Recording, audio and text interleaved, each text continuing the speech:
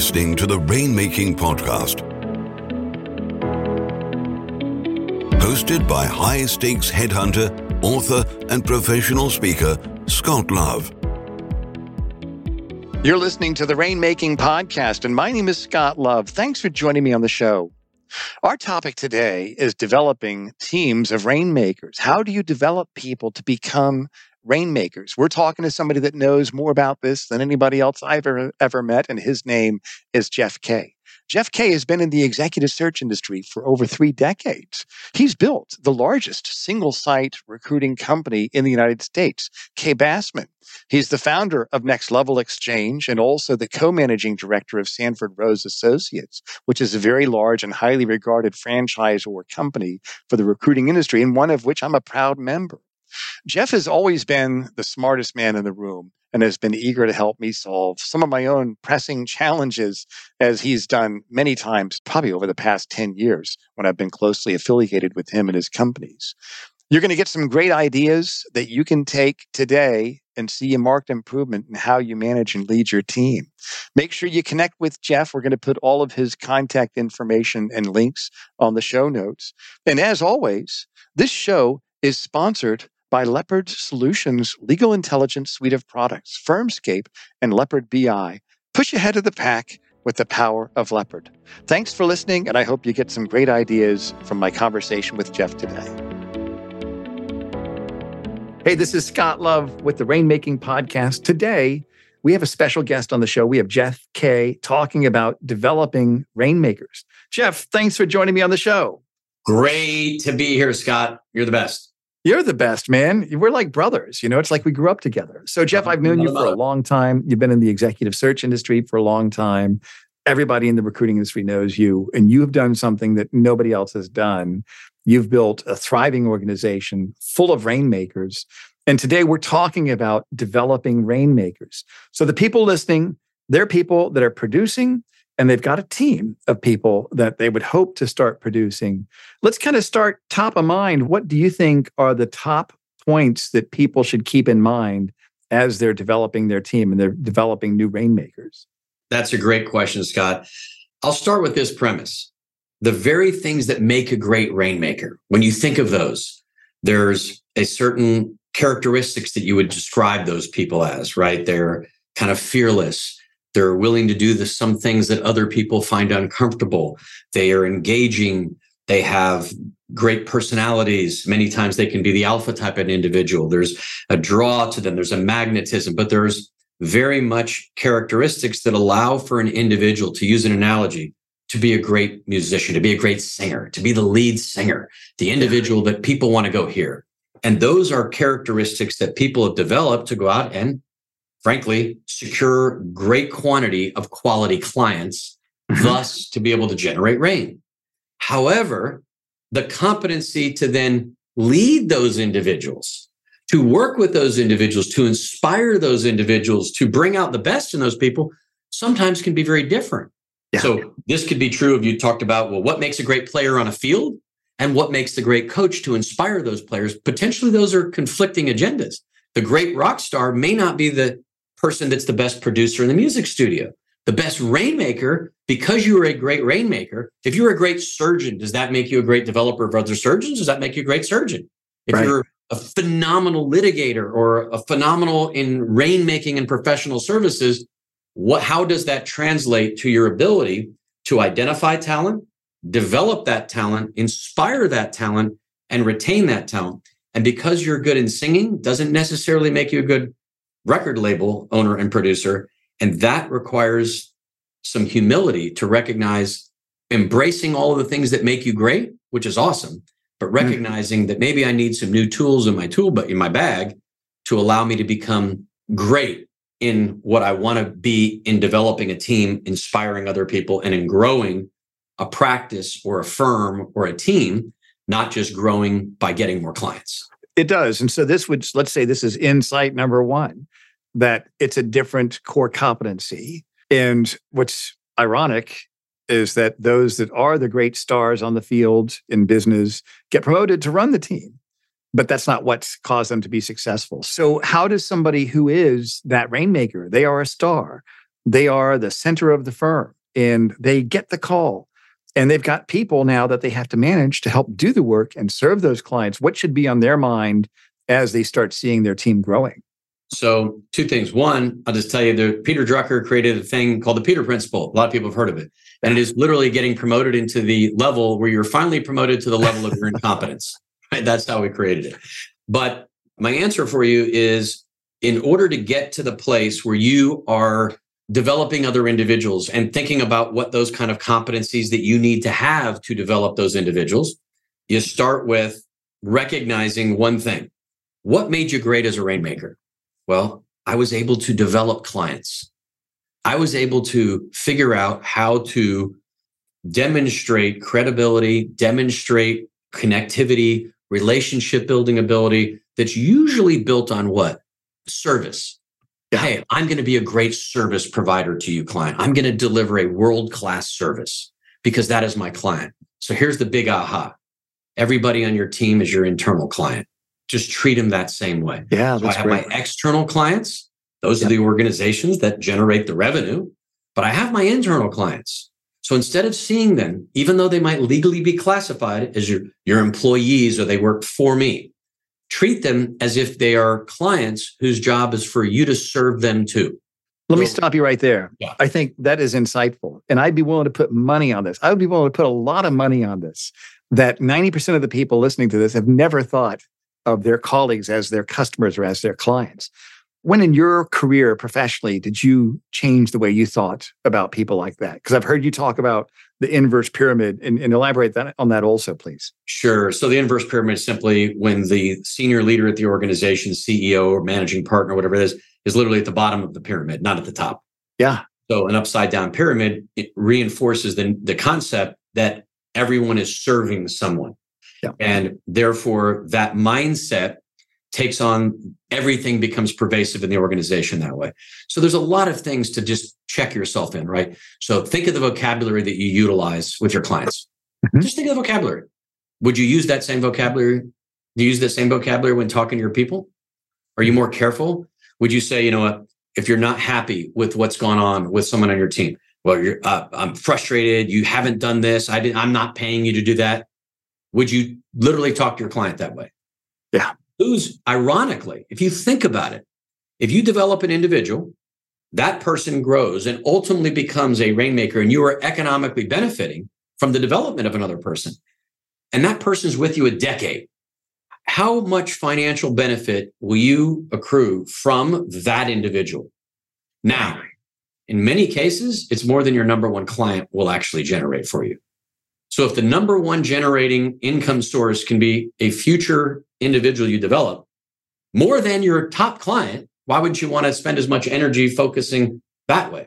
So if you start with that framing, then everything flows out, which is, if I can work with them in a way that brings out the best and allows them to see me as a provider of service to them to help them achieve what they otherwise wouldn't, then they're going to be inspired to do more, to achieve more, and importantly, to be retained. First of all, I'm going to attract them. And second of all, I'm going to help develop them and grow them into being something they otherwise would not have been. Mm-hmm. And then that result is retention. So the starting place is, do you work with every client the same way? Do you treat every client the same and you talk to them the same and you have the same? No, of course not. You would like, no. But no one ever thinks of like situational client development. But of course, that's what we all do. We all work with companies in the way that we know serving them is going to produce the result they want. Yeah, that's the name of my next book, by the way, Situational Client Development, Jeff. Perfect. Well, that's great. So situational leadership means I got to work with people the right way. So I'll give you a real quick analogy, but I think it's a perfect one for developing people. And we all can connect with this one. So you go into a gym and there's a personal trainer there. So I'm going to give you two different types of personal trainers.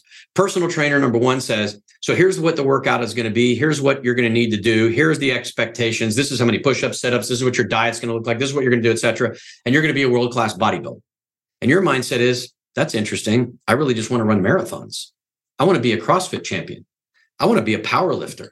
But that's not an option. See, because I'm a trainer. This is the way I train people. This is what you need to do. And if you want to be on my team, this is how you're going to do it. And I'm going to only develop Metaphorically body. Now, you think about walking into the gym. I guess if you want to be a bodybuilder, perfect, jackpot. You'll like that style. But instead, what about the personal trainer says, Scott, what do you want to accomplish? What do you want to achieve? What is it that you want? Now, can I have permission to hold you accountable to what you just said? I'm not telling you what you need to do. I'm going to hold you accountable to what you said you want to do and share with you the very things that are necessary to do that.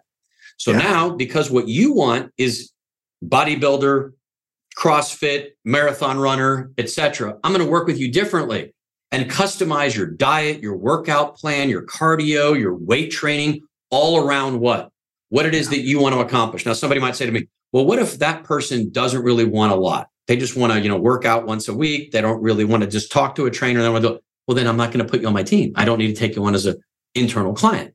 You will not earn the spot. You have to have a certain desire to achieve something to deserve that spot. But once you do, then I'm going to work with you to help you accomplish what you want. And what I can hold you accountable to is not what I want. So I don't believe in quotas and standards. I want to hold you accountable to what you said. But I would then say to that individual, we're going to put this plan together. I'm going to work with you, support you, encourage you, challenge you, educate you, everything in the world. But that's a two-way street. So you're going to have to deliver by only showing up and doing the things that you need to do in support of helping you achieve what we both agreed to. So someday in the future, when you go, I just don't feel like it today, I need to get the permission to go, well, you need to get on the ground and go do those push-ups anyway. But you said you were going to do 15. You've only done 10. Get back on the ground again. I'm not being the mean guy. I'm being your supporter by pushing you to achieve what you want. It's not for me, it's for you. So if everything can be seen through every leader is a personal trainer helping someone accomplish what they want, boy, does that look a lot different than a drill sergeant, which you know really well personally, right? From the Navy. Boy, does that look a lot different than a drill sergeant saying, here's what you need to do. Here's how you'll do it. This is the way you'll do it. And if you don't like it, you should go somewhere else. I'm not saying there's not a room for a drill sergeant in some situations, but that's not the best hammer that's going to inspire people. And it's certainly not going to retain them. I think these are great lessons, Jeff. There's probably about 4 or 5 key lessons and insights that you've shared just now. Let me ask you about this. You mentioned humility.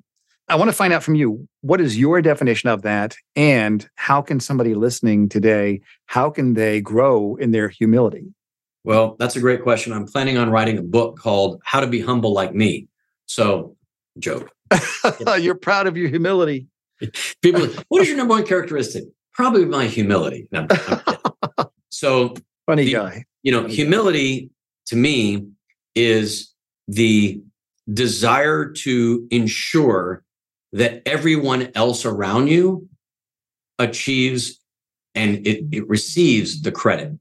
If you don't have to keep score, if you went out and achieved something and you're on a team, the response should be what we did, even if it's you. So humility to me is the willingness to ensure that you can give praise and credit to the collective and don't need it for yourself. Those individuals, and it's a great question. Here's why. If you were wanting a world-class litigator to help you in something, don't you kind of want that person to have some confidence and maybe a swagger? And like the person on the operating table doesn't want a surgeon going, well, maybe it'll work. I don't want to be overly, I'm going to be humble about it. I'm not, I'm a good surgeon. But no, I do not want humility from my surgeon or from my litigator, right? Or from the person that's doing my taxes or the individual that's helping me find the best talent as a research professional. I want confidence, gravitas. And that sometimes, be careful, can lead to a little bit of cockiness, which you go, that's okay. I just don't want arrogance. Now, that's the rainmaker.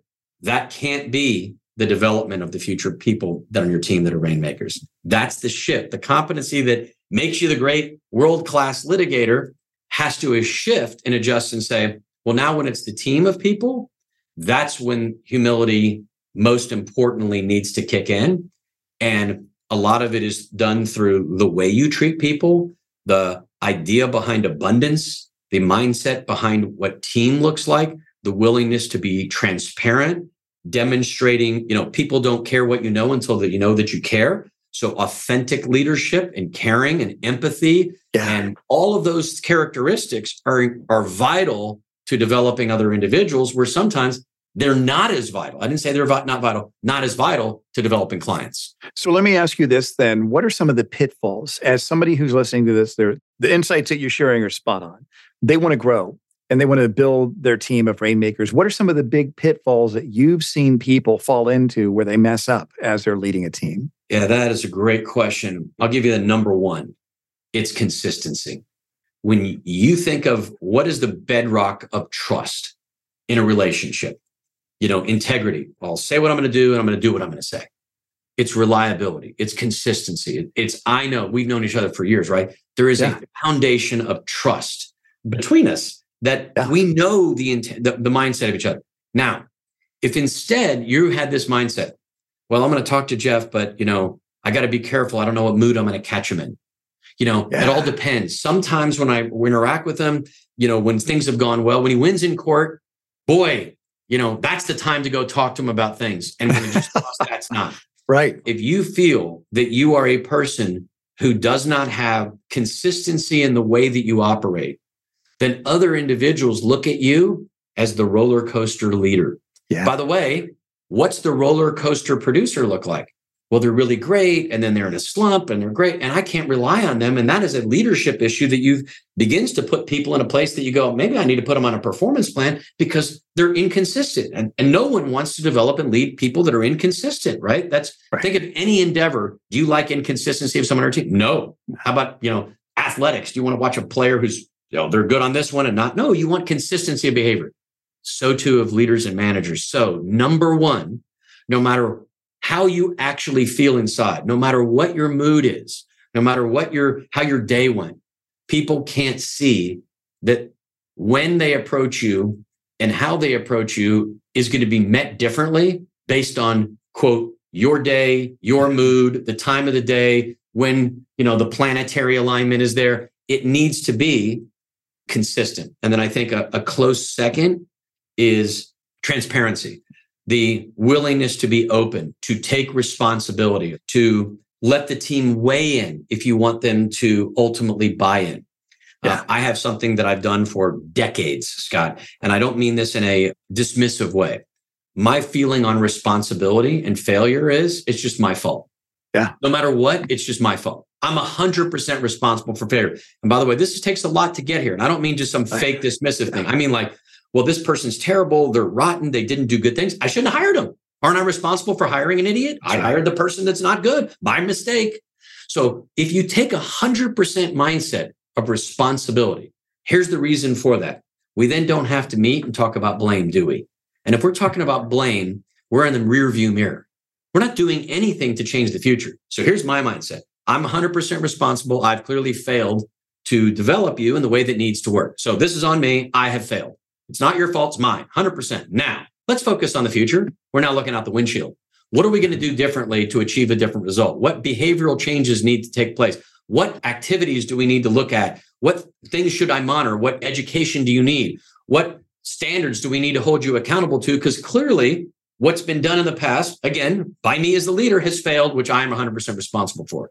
That's a pretty big, bold leap to assume responsibility versus casting blame. Even, this is the big one, even when kind of they deserve it. Now, if there's an egregious issue, someone stole, no, the reason why they were a thief is not your fault. You don't take blame for, right. But in a weird way, you can say, yes, clearly I have failed by failing to identify that this individual has that level of low integrity and I shouldn't have brought them into my team. They're going to be leaving my team instantaneously.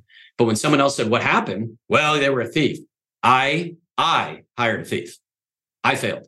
I should have seen that coming. I'm going to work harder to not bring people like that on my team. 100% responsibility, true transparency with the people that you work with, modeling behaviors that you want other people to do. But the top one to me is just really being consistent. Yeah. And these are not easy. These are not easy things that you're talking about, Jeff. I think it takes a lot. And you referenced this earlier, the EQ. Talk about that. What does that mean? Emotional, what do you call it? The emotional intelligence. And there's a lot of books written on emotional intelligence. Daniel Goldman is sort of the father of EQ. And there's a lot of facets and components to it.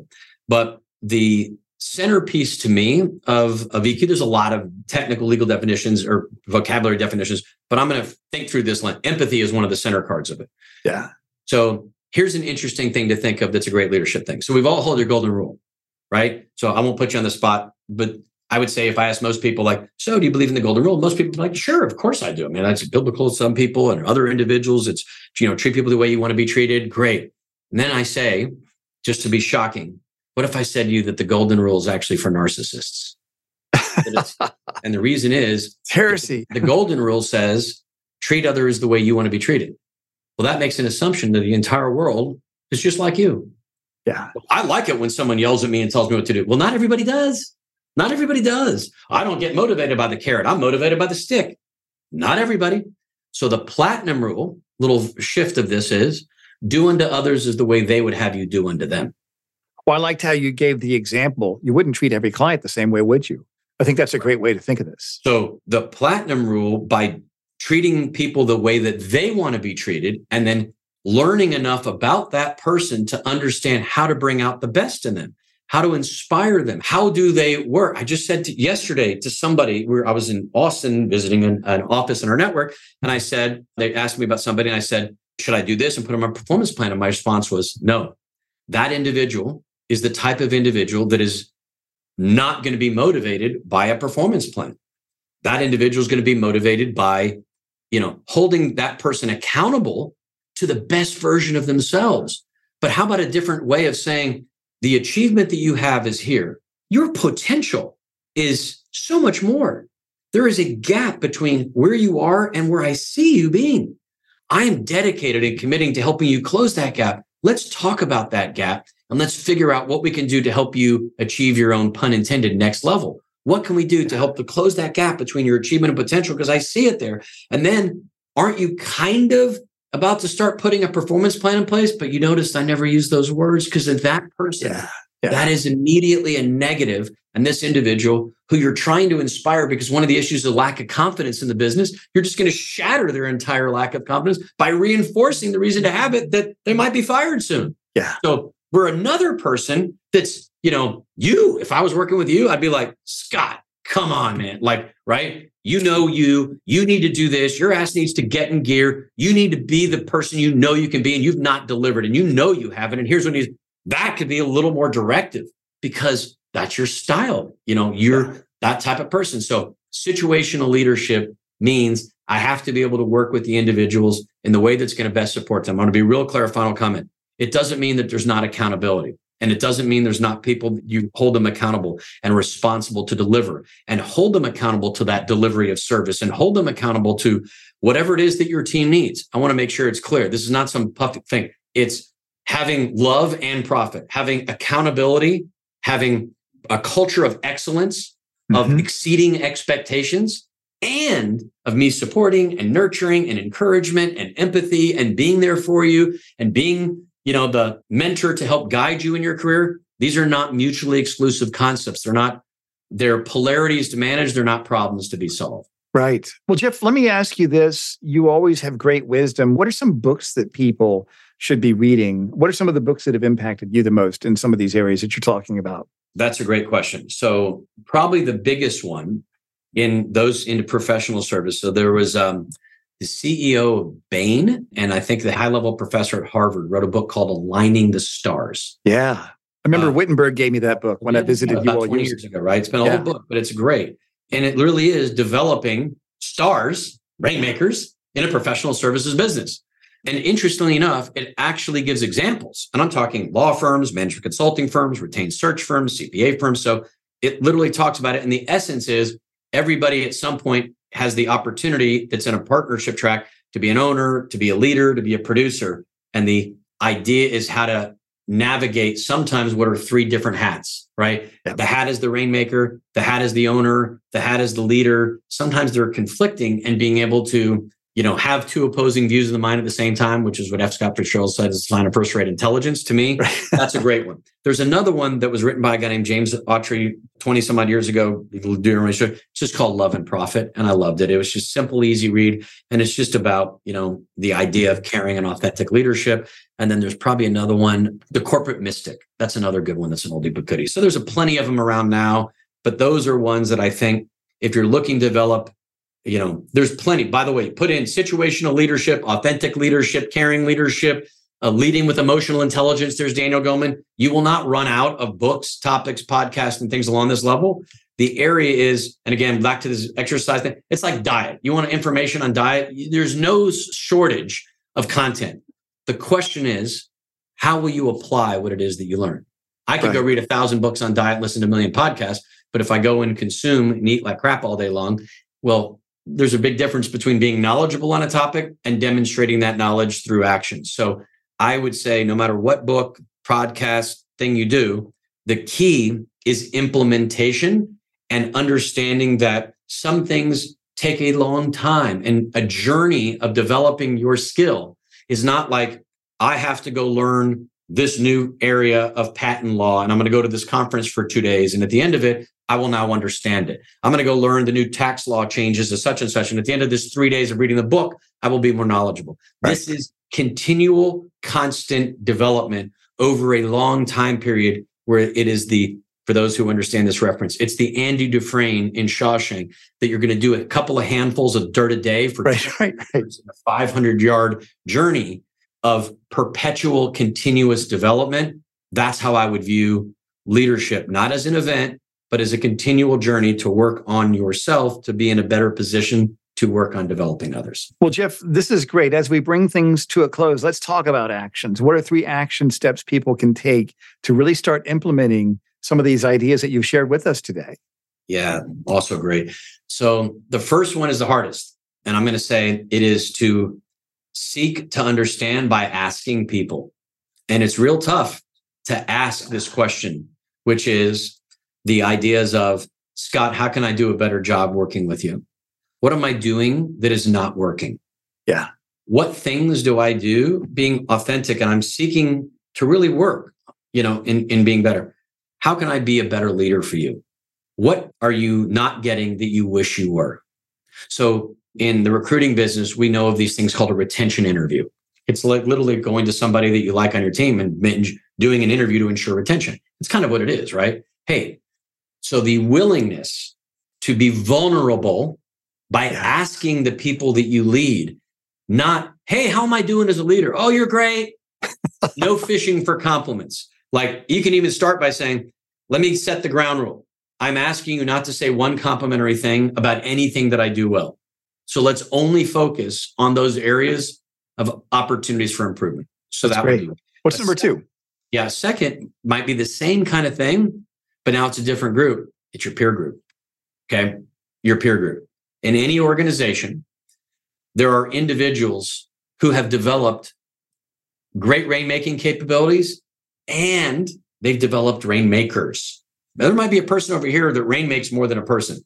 But at the end of the day, this person rain makes unit X, doesn't matter. Irrelevant the number. This person rain makes $1 million. This person only rain makes 600,000, but has developed 10 other $600,000 rainmakers. Which one's developing more to the firm? Or insert whatever numbers you want. Right. So asking your peer group for advice. You have developed 4 people. So-and-so's developed 14. Maybe that person internal in your organization might be a really good person to ask. Yeah, right. Because clearly they've been successful. So you talk about that humility again, going to the individuals and asking them those questions and learning that there is a time for you to be the expert, for you to speak, for you to talk, for you to deliver advice. This is one of those times where if I'm sitting there and I'm successful as a CEO of a search firm, but I had the opportunity to meet with a CEO of $1 billion search firm, am I going to spend that time telling them about myself? Or am I going to spend that time asking what that person did to help grow $1 billion search firm? I'm going to spend 95% of that time asking questions, clarifying, and seeking to understand. Yeah, absolutely. Find the people that are achieving what you want and ask them. Take great notes. Listen. Be an incredible student. The best teachers are actually incredible students. That's the irony. Yeah. And the third one, and I'm not just saying this, Scott, you have been, to me, and I have no reason to say this, you have been an avid lifetime learner. That's probably the single thing I know about you. You paint, you're dedicated to, growing. I'm gonna play golf and get better at it. I'm going to get better in card counting. I'm going to be a world-class delivery and client services. I'm going to be a prolific rainmaker in the legal market. Yeah. Whatever you set your mind to, you do it, but it's not just because you have talent. Sure, right? I'm not dismissive about that. It's great. There's a lot of people with talent. What you do, in my opinion, is you're an avid learner. You seek, and you're constantly trying to do new things to grow. Yeah.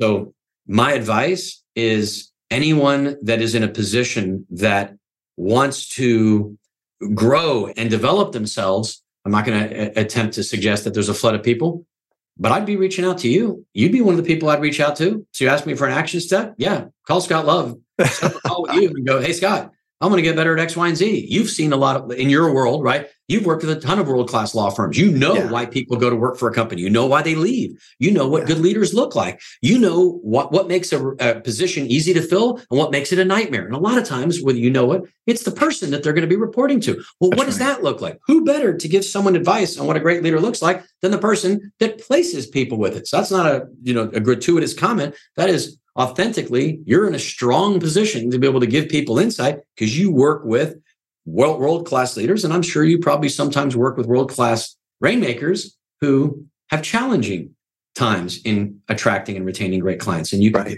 So there's 3. Well, I appreciate that, Jeff. I'm trying to think of my feigned humility response, but I can't come up with anything. So I'll just say thank you. And factually, there is more that I don't know than what I do know. So until that changes, I'm going to be a lifetime learner. My next project up is becoming a jazz blues harmonica player. I'm actually going to start taking lessons on that shortly. So that's my next thing. You are always pushing the envelope and doing things. And last comment I'll make is, if there's a pie chart, I saw this one time years ago, and it says DK, K, DK, DK. And what it stands for is, here's what I know. This is the information knowledge that I know this. And there's another bucket that says, here's what I don't know. I know that I'm not fluent in Mandarin. Then there's a world called I don't know what I don't know. You don't even know what you don't know. That's the world of discovery and science. It's the world of discovery in yourself. By the way, when you think of discoveries that are out there, what are we really doing? We're uncovering what was already there. We're not discovering. Right. We didn't discover microwaves. We uncovered they were there. Well, I would suggest that what you just said is pretty profound, really profound, because that I don't know what I don't know, that's the place of possibility of growth. Absolutely That's the possibility for learning. And what you're really doing is you're really uncovering what's already in you. When you become someone that is different than who you are today, that you didn't get it off of a shelf and shove it inside of you. You uncovered what was already sitting inside of you. And those are the most incredible discoveries you can make, the discovery inside you. And that's what you're doing. But I think that's a great way to leave it, which is be dedicated to the world of I don't know what I don't know. That's where the greatest opportunities for growth come from. Absolutely, Jeff. And I've actually been thinking that way even before I heard Rumsfeld talk about the known knowns and the known unknowns and all that. I think it's a healthy way to look, that there are things that I know that I know, things I know that I don't know, things that I don't know that I know, and things that I don't know that I don't know. And that's the area where you really need to spend time working. And we've spent a lot of time working on this, Jeff. I want to thank you for being here and thank you for sharing your wisdom with us. We'll have you back on the show here in a few months. And thanks again for being a great guest, Jeff. Oh, it's my pleasure, Scott. Thank you. And thank you for your service always. Thank you for listening to the Rainmaking Podcast. For more information about our recruiting services for international law firms, visit our website at attorneysearchgroup.com. To inquire about having Scott speak at your next convention, conference, sales meeting, or executive retreat, visit therainmakingpodcast.com.